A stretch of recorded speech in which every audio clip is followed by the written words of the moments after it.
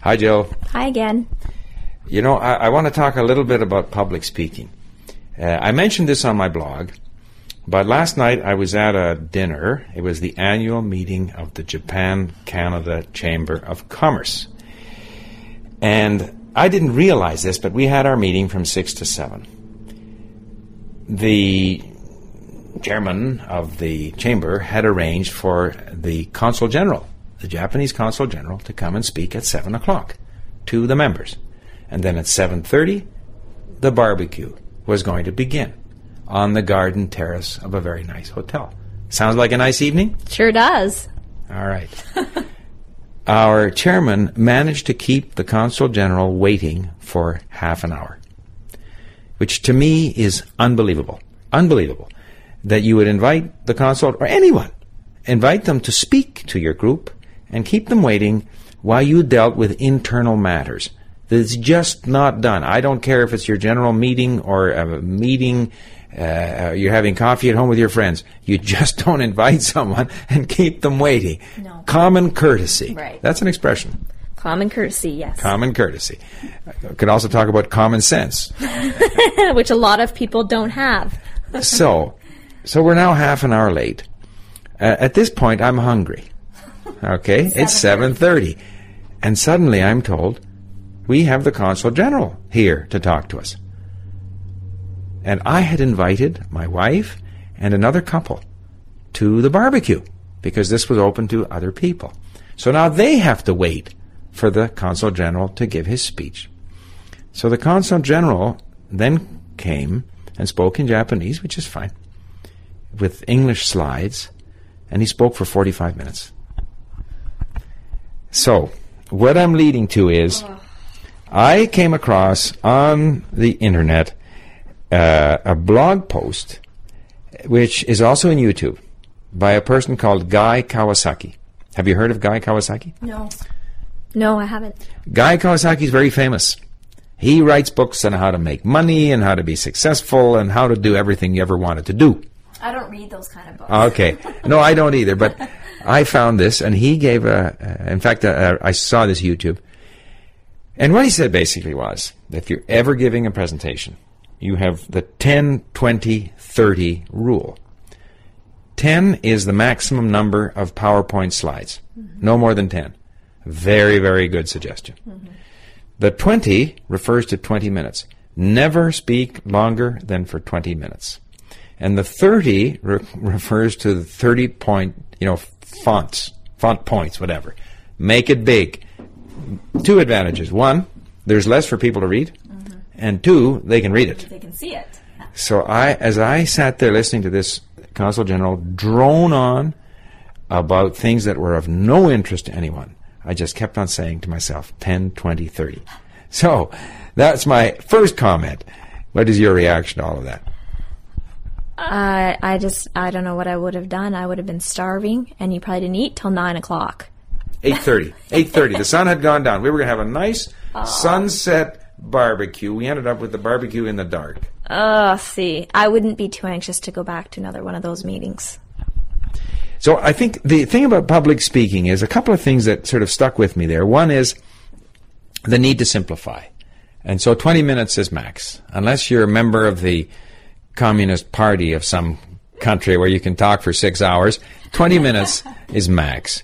The second thing I noticed was in that YouTube of Guy Kawasaki's and others that I've seen on the internet, I find that I only remember what they said at the beginning. Have you had that experience?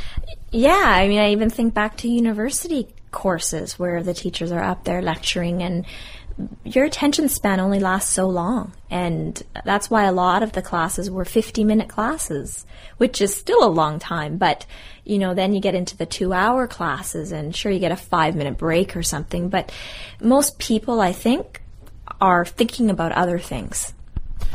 I think, too, if you're in class, you have to learn about what the professor's talking about because you have to write an exam. Except for that, you also know that with a lot of professors, they're just basically verbatim repeating what's in your textbook. Mm-hmm. So you can just go read your textbook and find out all the same information.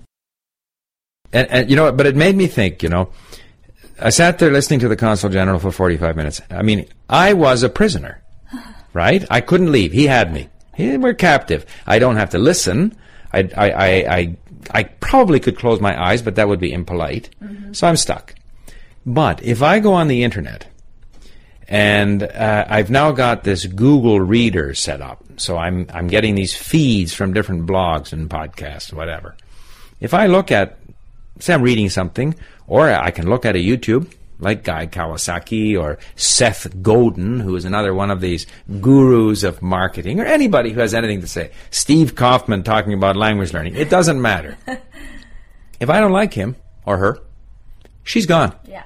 She's gone. I am not a prisoner of that person.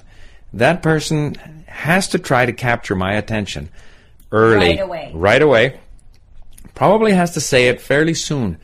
Because after 3 minutes, even if she's good, I'm gone. Probably. What's out? What else is there out there? I'm not going to spend my whole afternoon listening to one person. So that's a totally different discipline. And it enables you to, like I can now with Google Reader, I can get feeds from people that I think have something to say, whether it be in writing or in a video. And they may not have something useful to say every day, and the day they're not interesting, I just shut them off and I go to someone else. That's an awfully good discipline. The public speaker and has an audience. The audience is not going to go away. However, the audience can turn their mind off. I can check my BlackBerry. I can start doodling about new ideas for the linguist so that I can make Mark's life more difficult. So I think it is I just came away from that. First of all, Guy Kawasaki's idea stuck in my mind. Max 20 minutes, max 10 slides, maximum. When I say max, it's maximum 10 slides, maximum 20 minutes, large font. Mm-hmm. A few points on the PowerPoint. Yeah. Don't write a book on the PowerPoint. People can't read it, and they start losing it. So those are some simple ideas. So I think, you know, if we're in a sales presentation or any other sort of presentation, I think the idea of having a few simple ideas that are delivered early and that you keep it short, I think these are good ideas. Now, let me ask you, were you required at university to make speeches or presentations? Yeah, I was. I think mostly in, just trying to remember now, in my French classes, for sure. In all the French literature classes, there was always at least one presentation per class per semester. What would your presentation be on? You know, I can't really even remember. Some of them were group projects, presentations. Others were things that something I had to prepare on my own, and I honestly, obviously it didn't stick with me very long, but I can't even really remember what sorts of things I talked about. I wasn't really that interested. So I did have to do those. I had to do them for my psychology courses as well, which was more interesting to me. Because you've got theories you can talk about, and you learn about different things, and so those ones I actually enjoyed them. I mean, in one of my psychology courses, we had a choice between writing a paper, which I hate. I hate writing. So we could write a paper, or we could do an oral presentation. And I think out of the however many people were in my course, myself and maybe 2 other people chose to do the presentation, because most people are afraid of public speaking. And I thought, are you kidding me? All I have to do is go up and stand up there for 10 minutes, and sure, you have to prepare, you have to think, you have to know what you're going to say, but I don't know, whatever. I was up there for maybe 10 minutes, maybe 15 minutes, as opposed to having to write a 10 or 15 page essay. And I thought that was just the greatest thing. I was so happy to have that option. And after doing so, having done so many presentations, and in French, which is so much harder than doing it in my native language, that was just a piece of cake for me. And I think that we were graded easier too, because there were only a few of us that were brave enough to do this. So I never really had a problem with public speaking. But I haven't done it now for a long time, so I think to do it now would probably cause me a little bit more anxiety. Well, that's interesting. Why? Because maybe we'll have to get you to do some presentations on the linguist. Why would you have greater anxiety now than you had as a student? Because I'm out of practice. I'm not used to speaking to groups of people anymore. So for a period of time there, for several years, I had to do it quite often, every year. I haven't had to do it for quite a few years now, so I'm not so comfortable anymore. Okay, but again, as you say, it's probably just a matter of getting used to it, like so many things.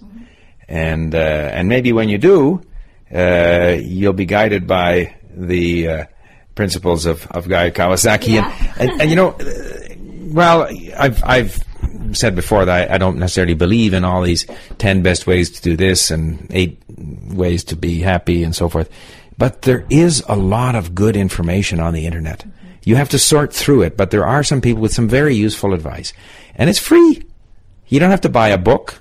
Yeah. It's free. And I think if I wanted to look up public speaking or presentations, I could probably find a lot of free and very useful information by people who have other motives, like Guy Kawasaki. He likes to promote his blog and his podcast, and I don't fully understand the business model, but he sells books, and he's a public speaker, and he's in whatever. It doesn't matter. But as part of that, he offers a lot of information free. And we at Link also offer a lot of ideas, information, content, and a whole bunch of stuff free as part of our whole business model. And because in the long run, we would like more people to find out about us, to come and see for themselves, and hopefully sign up and study with us. Okay, well, that was just a brief chat about public speaking. Again, given that people only remember the first little bit, I'm not sure what people will take from this discussion, but there you go. Thanks, Jill. Thanks. See you soon.